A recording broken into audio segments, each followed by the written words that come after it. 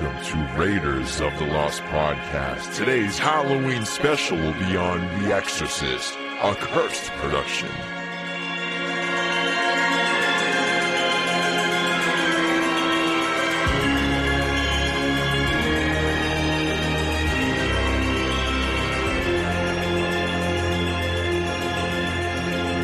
Hello, movie friends. Welcome back to the show. We have a very special, spooky edition of the podcast for Halloween Day. We're doing something a little different. How about you explain it, Jim? Well, I thought it'd be fun to not just pick a bunch of movies and analyze them, but instead, let's talk about The Exorcist and the cursed production and how it's a cursed movie, a lot of people believe. And I thought it'd be a lot of fun and make this episode a little more theatrical. We're dressed up. If you're watching on Spotify or YouTube, I'm dressed up as Donnie Darko. I love it, by the way. Yeah, with the skeleton costume, with the gray sweatshirt, and Anthony's Pete Mitchell Maverick over there. Oh, yeah. I feel the need. The need for speed. Tom Cruise reference out of the way already. Yeah. I feel extremely confident wearing this outfit. I have the jumpsuit and the aviator sunglasses, and I feel extremely cool. Dude, low key, you look like Pete Mitchell. You look like Tom. I just need to make my front two teeth crooked, then I'll look like him. Clean shave with a haircut. Right now, you literally look like Pete Mitchell. Yeah, I just like the perfect length for the Maverick hair. I'm not even kidding. Look at this guy, spitting image. Thanks, man. I appreciate it. But we love Halloween, and this is our final episode of October, and we're really excited to dress up and do this special episode. And I think it'll be a lot of fun because there's so much to talk about with The Exorcist, and you won't necessarily had to have seen the movie The Exorcist to have fun enjoying this episode, because it's going to be a mixture of true crime. There's going to be some dark things that we talk about that happened in real life, as well as most of it is speculation and, kind of just people having fun with what was happening in terms of the things that happened on set. But there were definitely deaths that were somewhat supposedly related to the production of the film.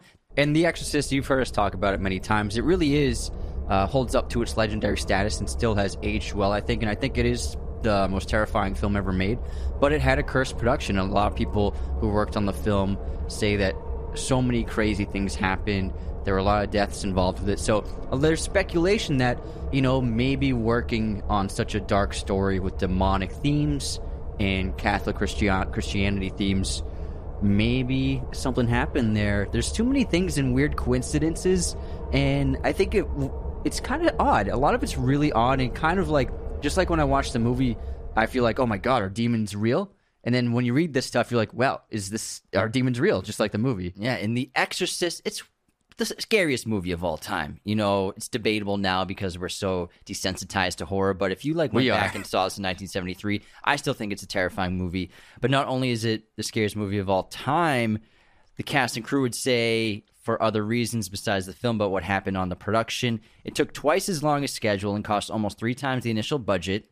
Some deaths and accidents during production have held to a belief that it was cursed, as well as a connection to a real-life serial killer, who we'll talk about, a man who killed his entire family, then himself, different incident, and then a massive fire that happened during production to one of the main sets of the movie. So there are all sorts of bits of true crime, freak occurrences that are connected to the production of this film, and there's so much to talk about that I'm really excited to dive into. One thing that's really interesting is William Friedkin, the excellent director of this film, he was an atheist when he went into production on the movie. And then the experience he had on researching it and post-production, he actually watched an exorcism happen in real life, a few years later. And both the experience of making this film and seeing that real-life exorcism has turned him into a devout Catholic. And he actually made a documentary 15 years ago about that exorcism and how it changed his perspective, where he thought it was just all, it was all BS. And then he had these two experiences of making the film and seeing that in person, and it changed his life and his idea of if heaven and hell even exists, if religion's even real. Wow, that's really interesting. I did not know about that. Yeah. Now, again, I just want to give you all a warning. We will be talking about true crime events that happened and are connected to the production of The Exorcist in the film itself. So be prepared. If you can't stand that kind of stuff, I recommend maybe not tuning into those segments or tuning out when we're talking about it or whatever. But I just want to give a warning for that. Be prepared. good. Now, before we dive into The Exorcist, I just want to talk about some other cursed movies that we got some fun information about before we dive into, just the scariest movie of all time. How about you tell us about the first one? So the first one on the list of other cursed productions besides The Exorcist, starting with Rosemary's Baby. Obviously, we all know that director Roman Polanski's pregnant wife, Sharon Tate, the movie star, was murdered by Charlie Manson's clan a year after the movie's release. Producer William Castle would also suddenly suffer kidney failure after receiving hate mail about the film, and the film's composer died of a sudden blood clot at the age of 38. Man, that's a lot of deaths surrounding that film. And that also deals with the rise and ascension of the devil's son. So interesting. Our next cursed film is The Wizard of Oz. The first major cursed story is pretty famous, and it's about this scene happening in the background, and there's one shot in the film where people think there's a silhouette projected onto the background through a light behind the actual set of someone hanging themselves. This has been disputed back and forth. Some people think it really is a crew member hanging themselves, and then people have denounced it as it's just some random thing in the background. So there's really a lot of speculation about that. No one really knows if it's real or not. I doubt it's real, but it does look, if you look at the images, it looks pretty odd. It kind of could pass as someone hanging themselves with a noose of some kind. Mm-hmm. Very spooky. But also, the film got off to a bad start when Buddy Epson, the original Tin Man, had to be replaced after the aluminum dust from his makeup coated his lungs, forcing him to sit in an oxygen tent for 2 weeks to recover. Oftentimes, makeup and prosthetics back then were used with very dangerous materials, chemicals, powders. Just like the paint of homes, lead paint. Yeah, exactly. And the snow in this movie was actually asbestos. Nobody knew it was really bad for you back then. And so all the snow you see in The Wizard of Oz is actually just asbestos that they're pouring all over the actors. Look great. Yeah. Bert Lahr, the Cowardly Lion, also had to wear a 90-pound costume made of real lion skin in 100-degree heat. No, it does look real. It looks great, the fabric. I always thought it was fake, but that makes a lot of sense. And also, doing that in 100 degrees must have been terrible. Margaret Hamilton, the Wicked Witch, suffered worst of all. Her costume caught on fire after a stunt gone wrong, giving the actress second and even third-degree burns. Complicating things, her green makeup was copper-based. Like I said earlier, very bad materials used for these things, which could have made her injuries even worse, so it had to be removed with alcohol before she could get proper treatment after the burns. Things got even worse when Hamilton's stunt double suffered burns and scarring on her legs from a surprise explosion. Several flying monkeys were also hurt when their flying wires snapped, and Toto was injured when an extra stepped on her paw. Quite a chaotic production. I also didn't know that Toto was a girl. Me neither. Now, the next cursed film on this mini list is The Passion of the Christ. Oh, yeah. Jim Caviezel played Jesus in his last moments on earth in The Passion of the Christ, and the actor ended up with a lung infection, pneumonia, and hypothermia. His makeup gave him skin infections, and he generally didn't enjoy having a super tight crown of thorns on his head while he carried around a real 150-pound cross. Caviezel was also struck by lightning. Crazier still, assistant director Jan Michelini was also struck by lightning twice. That's pretty wild for 3 strikes of lightning on one film set. That's insane. Yeah, we're also getting some of this information from Looper.com. Yeah, I read that. I've read about that film, and it like nearly killed Caviezel. And Caviezel was actually also an atheist. And then after making that film, he became a devout Christian. Mm-hmm. So he grew into Christianity as he was making that film. So another instance of someone like finding religion while making a movie. Pretty wild. Insane. And then you hear that story with a lot of scientists too, who are most scientists are atheists, and they go into, or mathematicians, and then they're going into the depths of science and math, and then they find out on the other side that like they found God in a lot of ways, or just like they've got like a new belief perspective on life. Well, that's really interesting. I had a similar experience where it's not, I didn't have like a moment, but I just sometimes think about the concept of how big space in the universe is. And there's that argument of like, oh, everything was just made from the Big Bang, from these tiny particles that exploded and started forming the universe. But like, where did those particles come from? Where was the space where these particles were sitting inside? Where did that come from? Nobody knows. So I think it's like, it's so like I don't know. It seems too restrictive to just say everything's based on science, and so there's got to be. I don't know. People are gonna be coming for you now. Yeah, I know, but I feel like where did that stuff come from? I'm just happy to accept that nobody knows shit about fuck. Yeah, that's how I go, ultimately, that's yeah. how I go through life. Yeah, that's what I think. Nobody knows anything. I think like someone was telling me that they got in an argument with someone, and this person was saying like, "Oh, it's been proven by science that like religion or anything isn't real, or any higher power isn't real." And then I would say like, "Okay, prove it." Not that you're not a.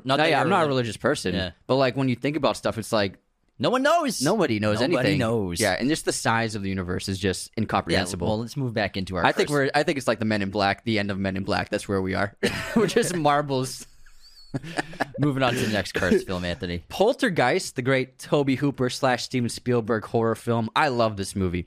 However, some believe the poltergeist curse began with the scene when the mother falls into a pool and is surrounded by skeletons. So according to actress JoBeth Williams, when they were filming that scene in the moment, she assumed that these dead bodies that resurfaced in the muddy water were just dummies and prosthetics and fake bones and stuff. And then while they were filming the scene, obviously doing multiple takes and setups, she was told that they were actually real corpses in the water with her. So all those dead bodies in the water in that famous scene are real corpses, and they used real bodies because they were cheaper than buying or making fake dummy bodies that looked realistic. So they just bought bodies at the morgue, I guess, and used them in that scene, which is absolutely terrifying, and also pretty messed up that she wasn't even told beforehand that she was going to be swimming in water with a bunch of dead bodies and corpses. I would say no to that. You know how you can donate your body to science after you die? You think you can donate your body to a Spielberg production? Can I just be in the next indie movie? Just please use me.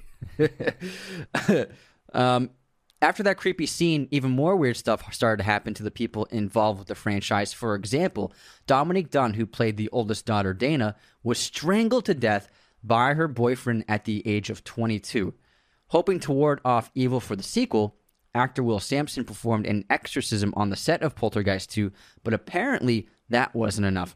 Within a few years, actor Julian Beck died of stomach cancer at the age of 60, and Sampson himself died of kidney failure at 53. Perhaps most shocking, Heather O'Rourke, the "They're Here" little actress. They're here. She died of cardiac arrest due to a misdiagnosed intestinal condition just a few months before the release of Poltergeist 3. Sadly, she was only 12 years old, That's so horrible. such a tragedy.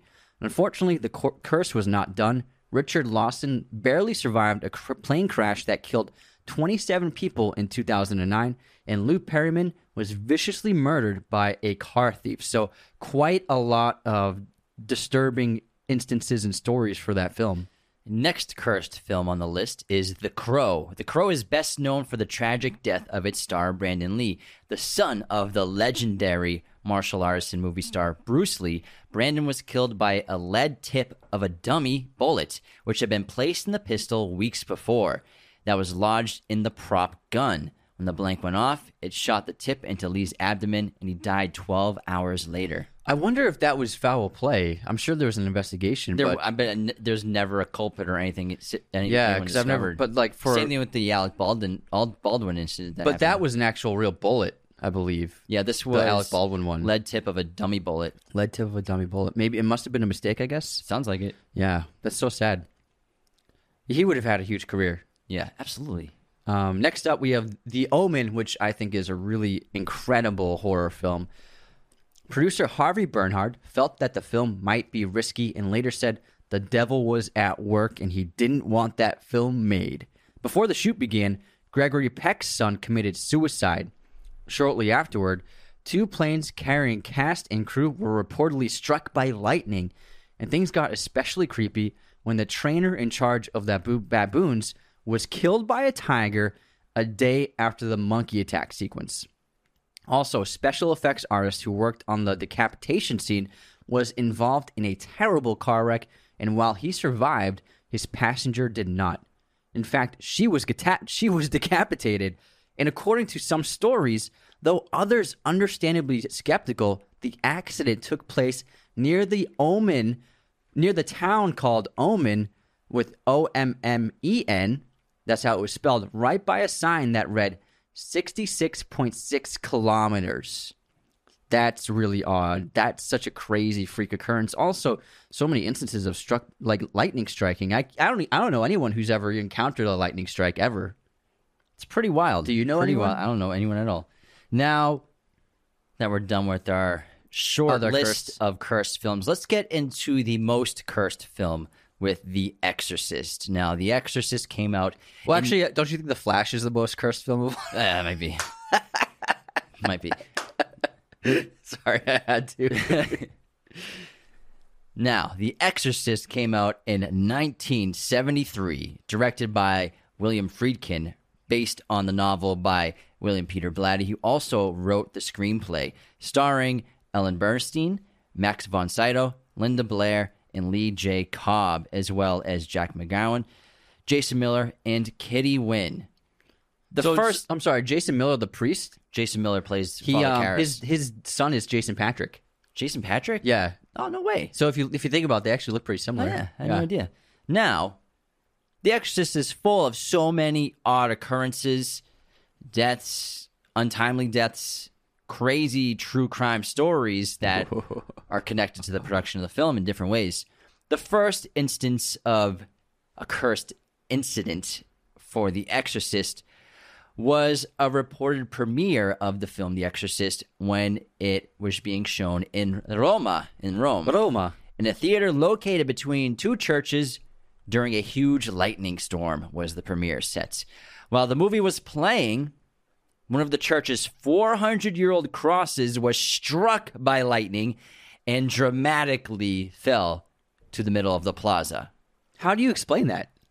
If it actually happened, I have no idea. I have no idea. Obviously, like, the crucifix was acting as sort of a baton, which was attracted by... But of all nights. Of all nights. But that's what's so weird about it is, like, yeah, I mean, I totally understand, like, something pointed and tall in that city during a storm. It's going to attract lightning. It's going to be a place where it might hit. But to be that night of all nights during the actual the playing of the film, like, that's so weird. Spooky. That is so weird. In Italy's defense, in major cities, especially like Rome, there are churches every all over block. the place. So, like, obvioly, like, any movie theater would be in between. 600 crucifixes were struck by lightning. So, like, obviously, the movie theater's in between churches. So I got Italy's back there, so that explains that.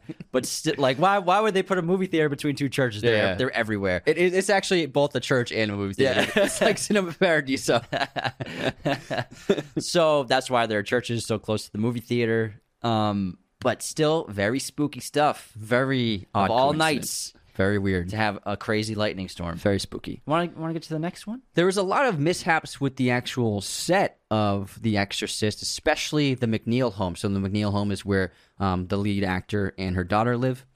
Now, the entire set of the McNeil home actually caught on fire and burned down, and they had to build the set a second time. And nobody knows what caused the fire. There's no trace, and there's no definitive explanation for how the fire ever started. But what's even weirder is that Reagan's bedroom, that part of the set, remained untouched after the fire.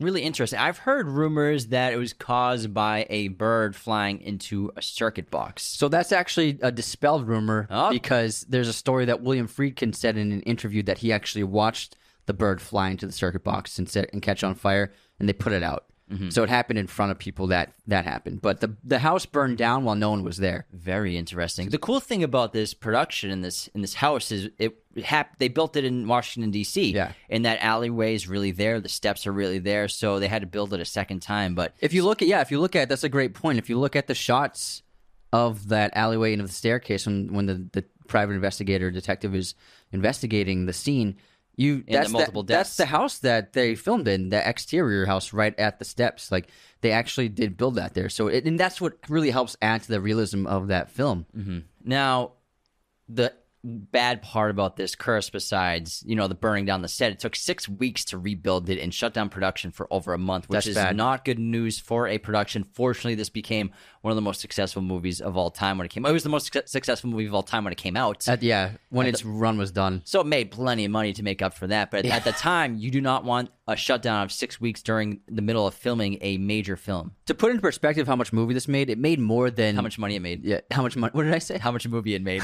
It made so much movie. It made so much movie because it's a movie. So it's a movie. It made so much money that if you compare it to It Chapter 1, which was a massive success, still nowhere near the box office of The Exorcist. In terms of inflation? Yeah, even if you inflate... Chapter 1 made $700 million. But if you inflate the box office of The Exorcist, it's over $1 billion. Wow. So for a rated R horror movie, I mean, I can't think of a horror movie ever topping that still to this day.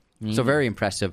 And because of all the mishaps with the set, a Jesuit priest named Thomas M. King in Washington, D.C. was actually hired, and he was asked to bless the set. At first, he was skeptical, but when he was speaking with the crew and the director and hearing about the stories and odd occurrences, he decided to bless the set. So they waited for that to happen, and then once it was blessed, they felt comfortable continuing filming. I mean, if I was in charge of this production, I would give in to superstition. Oh, yeah. Like, can we have a priest here every day? I would have done that too, like, yeah. Even if you don't believe in it, just in case. You never know, because things keep happening. Moving on to other odd occurrences. When this movie came out, it was such a shock to the system of audiences, just like Alfred Hitchcock's Psycho was. People never seen that kind of violence of a murder being taken place on camera before.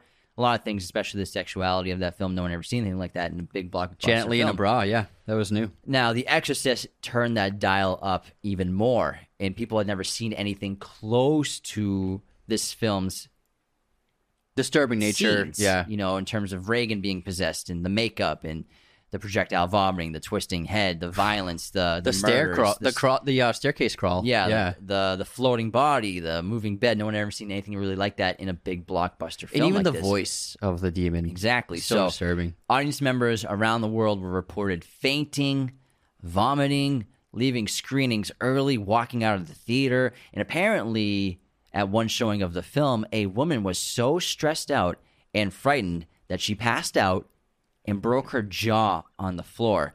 She sued the production, sued Warner Brothers, saying insidious subliminal messages caused her to lose consciousness. Her lawyer came up with that. Warner Brothers settled out of court for an undisclosed amount, but we bet it was probably a good amount of money. Yeah. And what's really special about that... super special. No, about the effect it has on people. Like, the power of film is amazing, but... There's actually a movie out right now, Terrifier 2, and there's like stories of people like throwing up in the theater. Handing out barf bags. Yeah. But that's because it's so gory. Mm-hmm. You know, it's like serious, intense mutilation. And obviously anyone will get sick. And I'm sure there are easily plenty of people who will actually physically get ill. But I probably would. Yeah. It's because of like, you're watching like corpses, like people's bodies being torn apart and really disturbing gore. Whereas this movie doesn't really, it's not that. It's like the fear it elicits in. That's what's so scary about it. It's not relying on shock and crazy gore and like tearing through flesh and all that. It's like the scenes and the tension and the conflict and what's happening on screen. It's more terrifying than any amount of gore I've ever seen. And I think that's what's really remarkable about the film and why it was so effective. I still think this is one of the scariest movies of all time. And I know a lot of people I see in movie Twitter or movie TikTok and just movie film people talk, yeah. and film influencers and articles written about movies, they don't think The Exorcist is scary. And I think, because there's a desensitization. But also, where are they audience. watching it? Are they watching it on a laptop? Exactly. Yeah. But I mean, I feel like if you watch The Exorcist in a movie theater and you really just zone into the film, it's one of the most terrifying experiences you'll ever have. We have the luxury of we saw it on film, an original film prints, like 5 years ago in a movie theater on Halloween. It was such a great experience. And we went with Andrew. Yeah, even though I saw it 10 times, it was still terrifying, and it was the most scared I've ever been. One of the most frightening experiences I've ever had in a movie theater. Same, and it's still to this day one of the most memorable experiences I've had in a cinema. And I had seen the film many times before that, but even still, watching in the theater, like any movie, it really elicits a different experience. And you don't have your phone to distract you. You're not like watching it in your living room. There isn't a light on in the kitchen. Like, the theater's dark. The sound's really loud.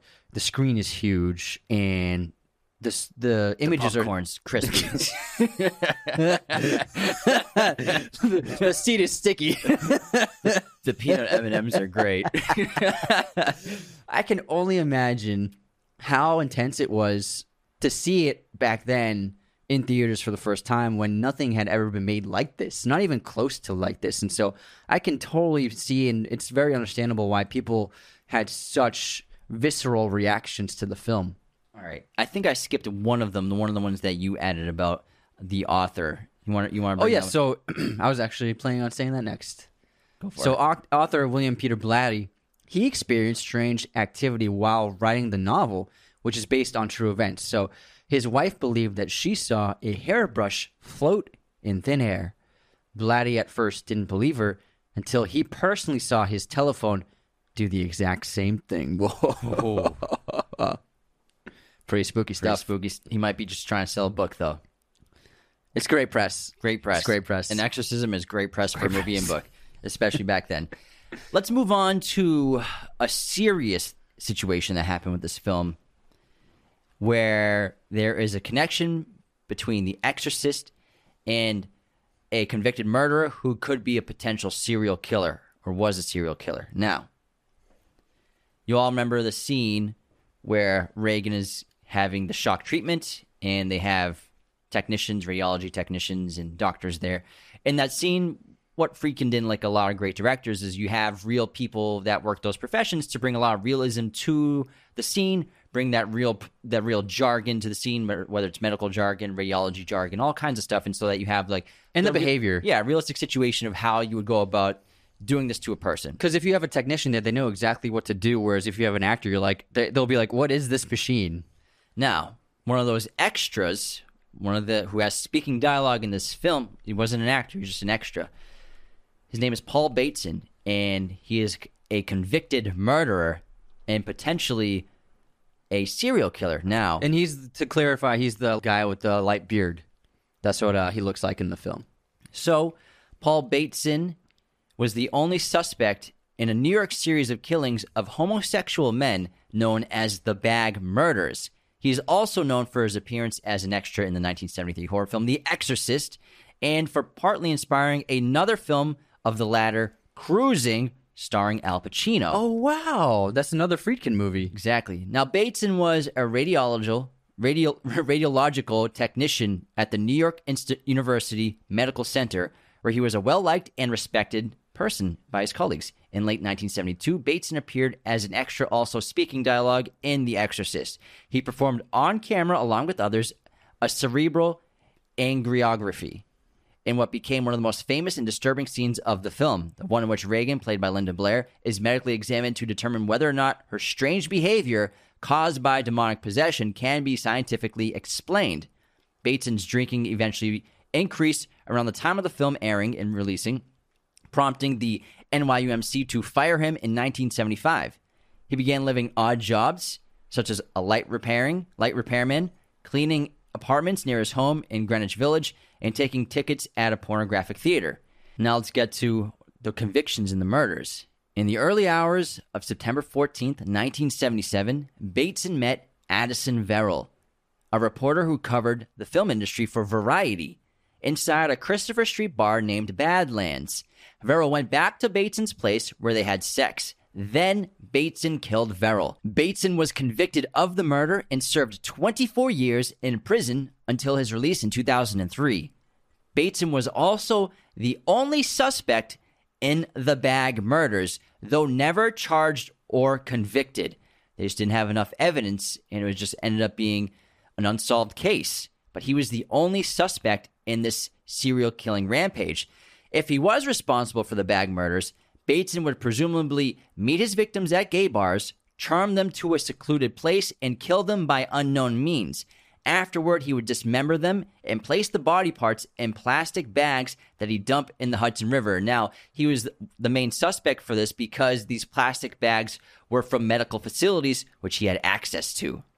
Oh, man, it makes sense. And so because he was already a convicted murderer, he was the main suspect because he, at the time of when these murders were occurring, he had access to those bags, or those kinds of bags. That's very similar to the killer in Cruising and Pacino plays a detective who is put on the job to go undercover and scout these bars to try and find the serial killer in New York. So this movie, one of the extras in the film, is a convicted murderer and potential serial killer. Man, I was like just sitting on the back of my seat listening, and the edge of my seat listening. I saw you. You were leaning forward more. Yeah. You were getting closer and closer. Whoa, this is insane. It's crazy. Pretty story. intense. Terrible, tragic situation. Terrible. Yeah. That's not even half of what's going on in this movie, guys. Well, how about we'll take our intermission. Let's do it. And then we'll get back into it. And I thought we'd do something fun and different with our intermission. And Anthony agreed and thought it was a cool idea if I read a horror short story by Edgar Allan Poe. Before we continue, the best way to support Raiders of the Lost podcast, besides using our coupon codes, is to share us with your movie friends and family members and become a patron at patreon.com/Raiders of the Lost podcast to get awesome perks like personalized videos, personalized messages. $10, $25, and $100 tier patrons get access to our Discord. We interact with you every day and have watch parties, but it only costs as little as $2 to sign up for Patreon. $25 and $100 tier patrons also get their own custom episode. You pick the topic, we do it for you. $100 tier patrons, you are the chosen ones. You are an executive producer at the end of every main episode. You get a personal watch party, and after 3 months of being in that tier, you get to come on the show for a fun guest segment. Patreon is the reason why we can do the show full time, so thank you so much for your support around the world. This Halloween special of Raiders of the Lost podcast is brought to you by our good friends at Manscaped.com. Use our coupon code Raiders of the Lost. That's one word at Manscaped.com and get your hands on the Lawnmower 4.0 groomer for 20% off. Their entire site will be 20% off and free shipping with that coupon code. The Lawnmower 4.0 groomer is skin safe, has a 7,000 RPM, waterproof, built-in light, wireless charger. This is the ultimate accessory to your grooming needs. You can use it in the shower if you want. It's insanely effective and just great technology, great design. It's sleek, sexy. I love it. Also, Manscaped's Boxer Briefs 2.0 are beyond comfortable. Highly, highly recommend getting them. They have all sorts of cool designs, sizes, as well as they got a little extra space for your jewels down there. Guys, you'll be extra comfy in them, trust me. Manscaped also has deodorant, 2-in-1 shampoo, conditioner, body wash, everything you need for your toiletries, grooming needs. Head over to manscaped.com. Use our coupon code Raiders of the Lost. That's one word. At checkout, you'll get 20% off and free shipping worldwide. This Halloween special is also sponsored by the spookiest place to get your movie posters, movieposters.com. Use our promo code Raiders10 to get 10% off your order today. Movieposters.com has a gigantic selection of every movie and TV show imaginable. So whatever you want, they got you covered, as well as, believe it or not, framing, backlighting, whatever your poster needs are. Movieposters.com can handle it. Again, for all your poster needs, go to the spookiest place online, movieposters.com, and use our promo code Raiders10, or else. Now, for our intermission horror short story, The Telltale Heart by Edgar Allan Poe. True, nervous, very, very dreadfully nervous I had been and am. But why will you say that I am mad? The disease had sharpened my senses, not destroyed, not dulled them. Above all was the sense of hearing acute. I heard all things in the heaven and in the earth. I heard many things in hell. How, then, am I mad? Hearken and observe how healthily, how calmly I can tell you the whole story. It is impossible to say how first the idea entered my brain, but once conceived, it haunted me day and night. Object there was none. Passion there was none. I loved the old man. He had never wronged me. He had never given me insult. For his gold I had no desire. I think it was his eye. Yes, it was this. One of his eyes resembled that of a vulture, a pale blue eye with a film over it. Whenever it fell upon me, my blood ran cold, and so by degrees, very gradually, I made up my mind to take the life of the old man, and thus rid myself of the eye forever. Now this is the point. You fancy me mad. Madmen know nothing, but you should have seen me. You should have seen how wisely I proceeded, with what caution, with what foresight, with what dissimulation I went to work. I was never kinder to the old man than during the whole week before I killed him, and every night, about midnight, I turned the latch of his door and opened it, oh so gently. And then, when I had made an opening sufficient for my head, I put in a dark lantern, all closed, so that no light shone out. And then I thrust in my head. Oh, you would have laughed to see how cunningly I thrust it in. I moved it slowly, very, very slowly, so that I might not disturb the old man's sleep. It took me an hour to place my whole head within the opening so far that I could see him as he lay upon his bed. Ha! Would a madman have been so wise as this? And then, when my head was well in the room, I undid the lantern cautiously, oh, so cautiously, for the hinges creaked. I undid it just so much that a single thin ray fell upon the vulture eye, and this I did for 7 long nights, every night just at midnight.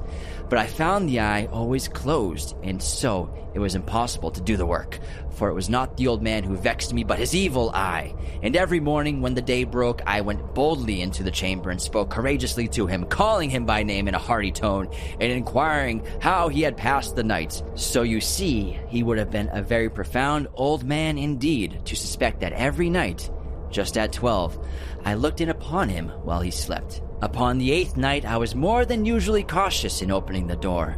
A watch's minute hand moves more quickly than did mine. Never before that night I had felt the extent of my own powers, of my sagacity.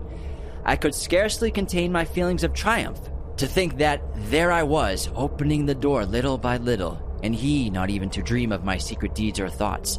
I fairly chuckled at the idea, and perhaps he heard me, for he moved on the bed suddenly, as if startled. Now, you may think that I drew back, but no, his room was as pitch black with the thick darkness, for the shutters were closed fastened through fear of robbers, and so I knew he could not see the opening of the door, and I kept pushing it in steadily. I had my head in, and was about to open the lantern, when the thumb slipped upon the tin fastening, and the old man sprang up in the bed, crying out, "Who's there?"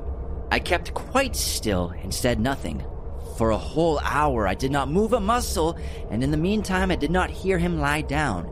He was still sitting up in the bed listening, just as I have done night after night, hearkening to the death watches in the wall. Presently I heard a slight groan, and I knew it was the groan of mortal terror. It was not a groan of pain or grief, oh no! It was the low stifled sound that arises from the bottom of the soul when overcharged with awe. I knew the sound well. Many a night, just at midnight, when all the world slept in, it was welled up from my own bosom, deepening with a dreadful echo the terrors that distracted me. I say I knew it well. I knew what the old man felt and pitied him, although I chuckled at heart. I knew that he had been lying awake ever since the first slight noise, when he had turned in his bed. His fears had been ever since growing upon him. He had been trying to fancy them causeless, but could not. He had been saying to himself, "It is nothing but the wind in the chimney. It is only a mouse crossing the floor. Or, it is merely a cricket which has made a single chirp." Yes, he has been trying to comfort himself with those suspicions, but he had found all in vain, because death in approaching him had stalked with his black shadow before him and enveloped the victim. And it was the mournful influence of the unperceived shadow that caused him to feel, although he neither saw nor heard, to feel the presence of my head within the room. When I had waited a long time, very patiently, without hearing him lie down, I resolved to open a little, very, very little, crevice in the lantern. So I opened it. You cannot imagine how stealthily, until at length a single dim ray, like the thread of a spider, shot from the crevice and full upon the vulture eye. It was open, wide open, and I grew furious as I gazed upon it. I saw it with perfect distinctness, all a dull blue, with a hideous veil over it that chilled the very marrow in my bones. But I could see nothing else of the old man's face or person, for I had directed the ray as if by instinct precisely upon the damned spot. And now I have not told you that what you mistake for madness is but over-acuteness of the senses. Now, I say, there came to my ears a low, dull, quick sound, such as a watch makes when enveloped in cotton. I knew that sound well too. It was the beating of the old man's heart, and increased my fury as the beating of a drum stimulates the soldier into courage. But even yet, I refrained and kept still. I scarcely breathed. I held the lantern motionless. I tried how steadily I could maintain the ray upon the eye. Meantime, the hellish tattoo of the heart increased. It grew quicker and quicker and louder every instant. The old man's terror must have been extreme. It grew louder, I say louder, every moment. Do you mark me well? I have told you that I am nervous. So I am. And now, at the dead hour of the night, amid the dreadful silence of the old house, so strange a noise as this excited me to uncontrollable terror. Yet for some minutes longer I refrained and stood still, but the beating grew louder and louder. I thought the heart must burst, and now a new anxiety seized me. The sound would be heard by a neighbor. The old man's hour had come. With a loud yell, I threw open the lantern and leaped into the room. He shrieked once, only once. In an instant, I dragged him to the floor and pulled the heavy bed over him. I then smiled gaily to find the deed so far done. But for many minutes, the heart beat on with a muffled sound. This, however, did not vex me. It would not be heard through the wall. At length, it ceased. The old man was dead. I removed the bed and examined the corpse. Yes, he was stone dead. I placed my hand upon the heart and held it there many minutes. There was no pulsation. He was stone dead. His eye would trouble me no more. If you still think me mad, you will think so no longer when I describe the wise precautions I took for the concealment of the body. The night waned, and I worked hastily but in silence. First of all, I dismembered the corpse. I cut off the head and the arms and the legs. I then took up 3 planks from the flooring of the chamber and deposited all between the scantlings. I then replaced the boards so cleverly, so cunningly, that no human eye, not even his, could have detected anything wrong. There was nothing to wash out, no stain of any kind, no blood spot whatever. I had been too wary for that. A tub had caught all. Ha ha! When I had made an end of these labors, it was 4 o'clock, still dark as midnight. As the bell sounded the hour, there came a knocking at the street door. I went down to open it with a light heart. For what had I now to fear? There entered 3 men who introduced themselves with perfect suavity as officers of the police. A shriek had been heard by a neighbor during the night. Suspicion of foul play had been around. Information had been logged at the police office, and they, the officers, had been deputed to search the premises. I smiled. For what I had to fear? I bade the gentleman welcome. The shriek, I said, was my own in a dream. The old man I mentioned was absent in the country. I took my visitors all over the house. I bade them search well. I led them at length to his chamber. I showed them his treasures, secure, undisturbed. In the enthusiasm of my confidence, I brought chairs into the room and desired them here to rest from their fatigues, while I myself, in the wild audacity of my perfect triumph, placed my own seat upon the very spot beneath which reposed the corpse of the victim. The officers were satisfied. My manner had convinced them. I was singularly at ease. They sat, and while I answered cheerily, they chatted of familiar things. But ere long, I felt myself getting pale and wished them gone. My head ached, and I fancied a ringing in my ears, but still they sat and still chatted. The ringing became more distinct. It continued and became more distinct. I talked more freely to get rid of the feeling, but it continued and gained definitiveness until at length I found that noise was not within my ears. No doubt I now grew very pale, but I talked more fluently with a heightened voice, yet the sound increased, and what could I do? It was a low, dull, quick sound, much such a sound as a watch makes when enveloped in cotton. I gasped for breath, and yet the officers heard it not. I talked more quickly, more vehemently, but the noise steadily increased. I arose and argued about trifles in a high key, with violent gesticulations, but the noise steadily increased. Why would they not be gone? I paced the floor to and fro with heavy strides, as if excited to fury by the observations of the men. But the noise steadily increased. Oh God, what could I do? I foamed, I raved, I swore. I swung the chair upon which I had been sitting, grated it upon the boards, but the noise arose over all, continually increased. It grew louder, and still the men chatted pleasantly and smiled. Was it possible they heard not? Almighty God, no, they heard. They suspected, they They knew. They were making a mockery of my horror. This I thought, and this I think.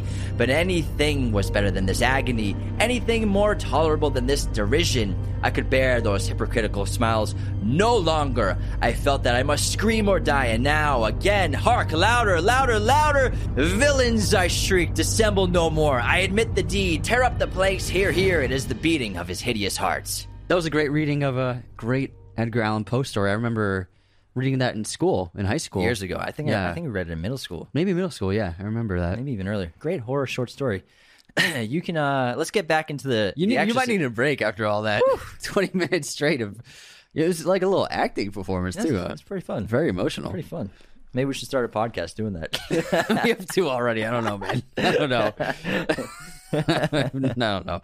But let's get back into The Exorcist, and let me give you a little breather. Go for it. Yeah, so this movie is actually based on real events. So while the movie was based on William Peter Blatty's book called The Exorcist, the book was inspired by a 1949 case of demonic possession and exorcism that Blatty had heard about while he was a student in the class of 1950 at Georgetown University. It was of a teenager with pseudonym Roland Doe.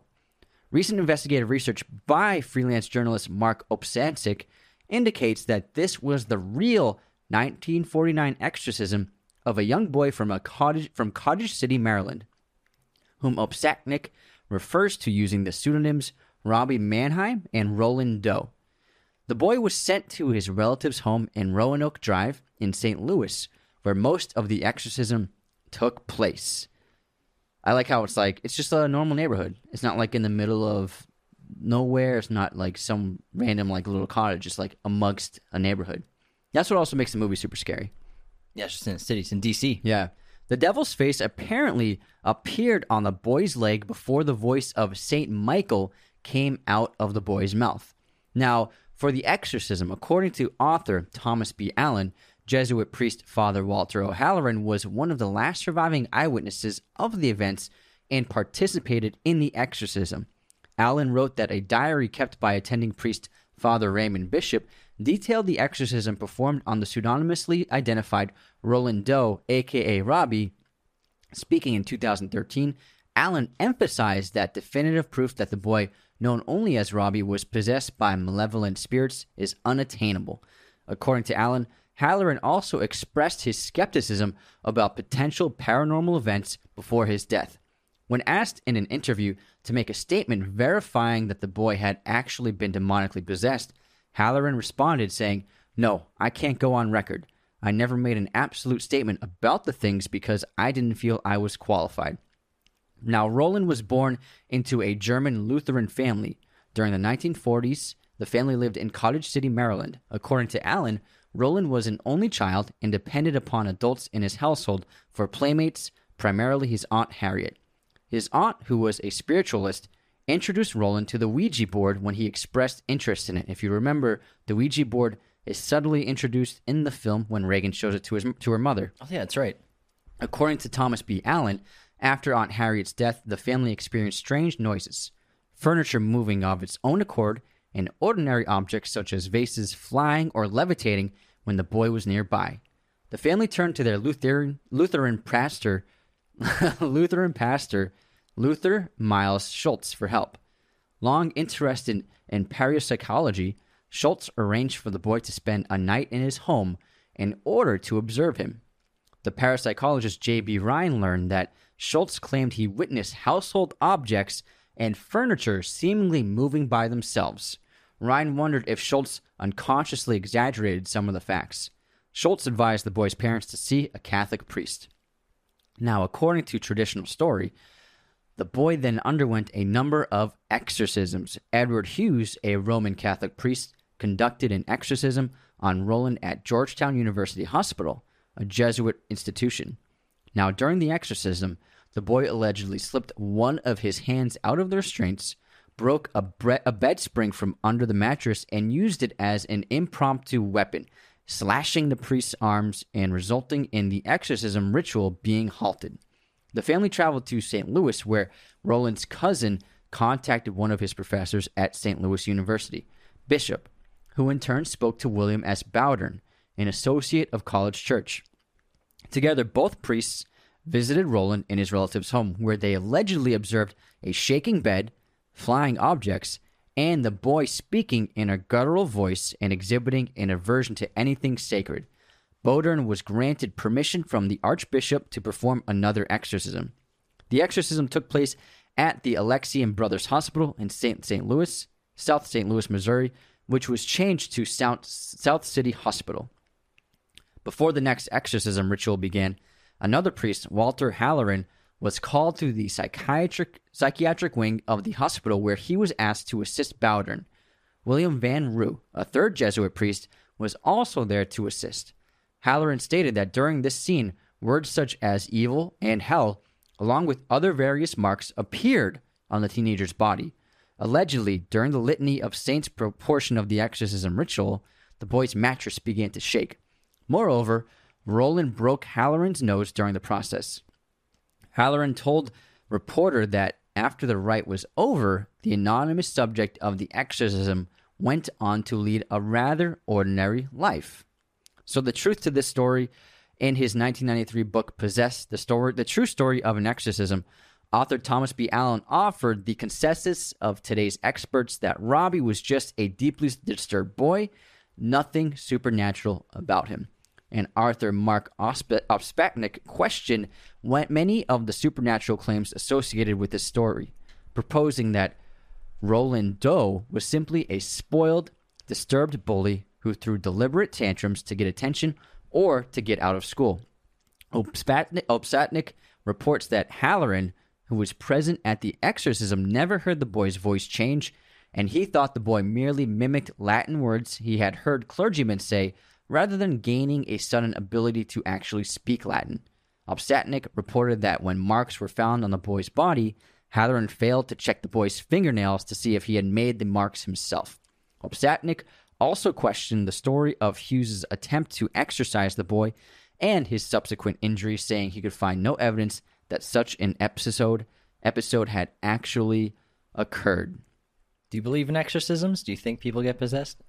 I'm not sure I do. I don't think I believe in exorcisms. I do think that the mind is extremely powerful, and it sounds like a creative kid that just wanted attention. Yeah, and the mind can it can even happen out of someone's control. The mind taking over the body, and delusion, schizophrenia. There are lots of mental disturbances that can happen within the mind that can change your perspective. And I think my guess would be that the boy was suffering from schizophrenia, and it happened to coincide with themes of religion. Or maybe not necessarily schizophrenia. He just really wants attention and really wants, and just made this theatrical performance, basically. That's possible, too. I think that's 100% a possibility. I personally, when it comes to ghosts, demonic possession, anything like that, I got to see it for myself. Yeah, the thing with demons and angels is I kind of can't understand how there could be like a different plane of existence for them and how they can come into our existence. Have you ever seen Constantine? It's a documentary. Constantine. John Constantine. So I don't believe in demons or angels. I don't believe in ghosts or supernatural forces. Sorry, Eileen. And although I know there's a lot of people that we're friends with that totally believe in that. I gotta see it for myself. Everyone's welcome to their opinion, but personally, me, I don't believe any of that stuff exists. But I love ghost stories. Oh yeah, so I love the movies 100%. But I love the TV shows are always funny. Like, what's that? What's that? Oh, like the paranormal TV, like the reality ones. Yeah, nothing's ever found. You would think that after like decades and decades of these people. Still nothing. Yeah. Anyways, let's move on to tragic deaths that occurred either during production or related to the production of The Exorcist, starting with Jack McGowan, who played Burke Dennings in the film. Now, Burke Dennings in the movie was the film director working on a film in Washington, D.C., where the film is set, with Chris McNeil, the mother in the movie. The film was wrapping up as he shot the final scene at Georgetown University, which also happened to be where Damian Karras worked, the priest in the movie, The Exorcist. The protest scene. And the movie death of Burke Dennings, again, if you haven't seen this movie, The Exorcist, sorry. First spoiler, we're 50 minutes in, though. Yeah, spoiling right now. While babysitting Reagan, again, they have a very friendly relationship. There's even parts in this movie that maybe you assume that maybe they potentially had a romantic relationship or could have a romantic relationship. While Burke is babysitting young Reagan, he is killed by Reagan while she is possessed by Pazuzu, who uses superhuman strength to break Denning's neck, turning his head completely around and throwing him from Reagan's bedroom window. His body then rolled onto the steps linking M Street to Prospect Street. Police did not consider any suspects. Rather, they chalked up Burke's death to an accident. It was also the last film that Jack McGowan ever appeared in. Shortly after completing work on The Exorcist while in New York City, appearing as Fluther in Sean O'Casey's The Plow and The Stars, McGowan died at 54 from influenza after complications resulting from the London flu epidemic. I saw this crazy old silent horror film on Criterion Channel, and it had the same statue of Pazuzu. With the two wings, the exact same statue, with the hand up and like the wings on the back of him and like the lion face. And it's the movie's amazing. It's really incredible. And what's it called? I'm looking it up right now. I can't. It's one word. Pazuzu. No, it's about it's actually a collective of little horror shorts, both fiction and it's called Haxan. It's how do you spell that? Haxan, Witchcraft Through the Ages. It's like this anthology movie that's both nonfiction and fiction, where they show witchcraft and demonic stories throughout history from different cultures, and then they also have little scenes to play out different things. Is it like documentary based as well as fiction, or is it like combined? Yeah, exactly. And it's all silent, but it's really cool. Oh, that's so cool. I guess some of the craziest special effects makeup I've ever seen. Honestly, I was like, I can't believe this was made in 1922. It's insane. But it had that Pazuzu statue, and it was like it's like an old representation of that demon. And like that's where they got that. That's how they designed it for this movie, from that same exact kind of design of that demon. Oh, no way. I didn't know that. Yeah. Very cool. I saw it and I was like, hey, The Exorcist! It's super cool. Now, there was another actor who passed away that was in The Exorcist, passed away close to production. So, Vasiliki Milaros played Mary Karras, Father Karras' mother in this film. This is her only acting credit. She was actually discovered, I believe, at a diner, and they asked her to be in the movie.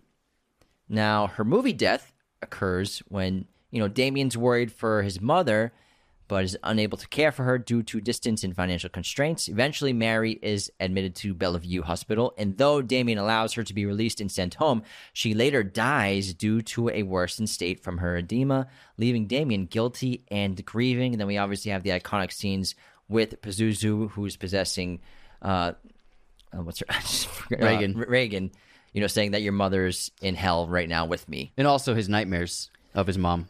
Now, Vasiliki's real death occurred February 9th, 1973, right around the time the movie was released. She died at the age of 89 of natural causes.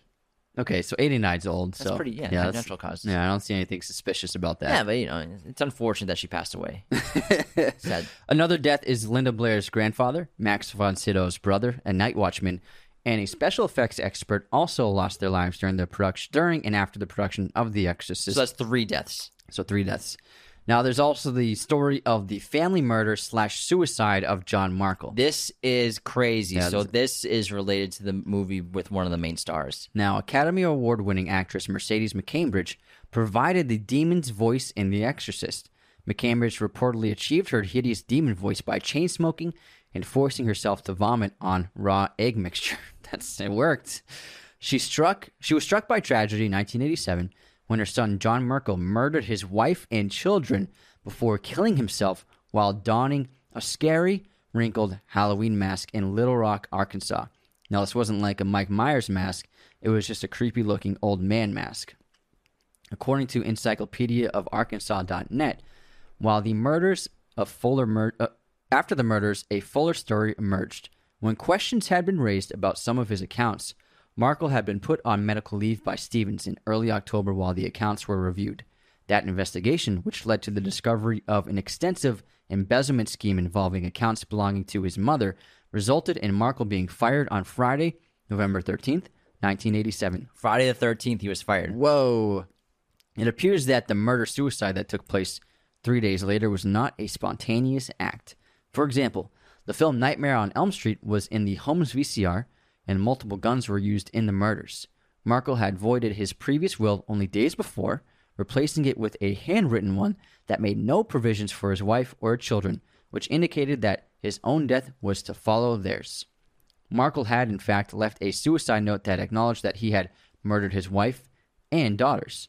He dated the note November 16th, 1987, with a time of 2:30 a.m., which means that he had written it before he called his attorney, Richard Lawrence, at 4 a.m., barely 15 minutes before his own body was found. In the call, Markle abruptly asked Lawrence to come to the house and then hung up. Lawrence called back twice but was unable to reach his client. At that point, he called the police.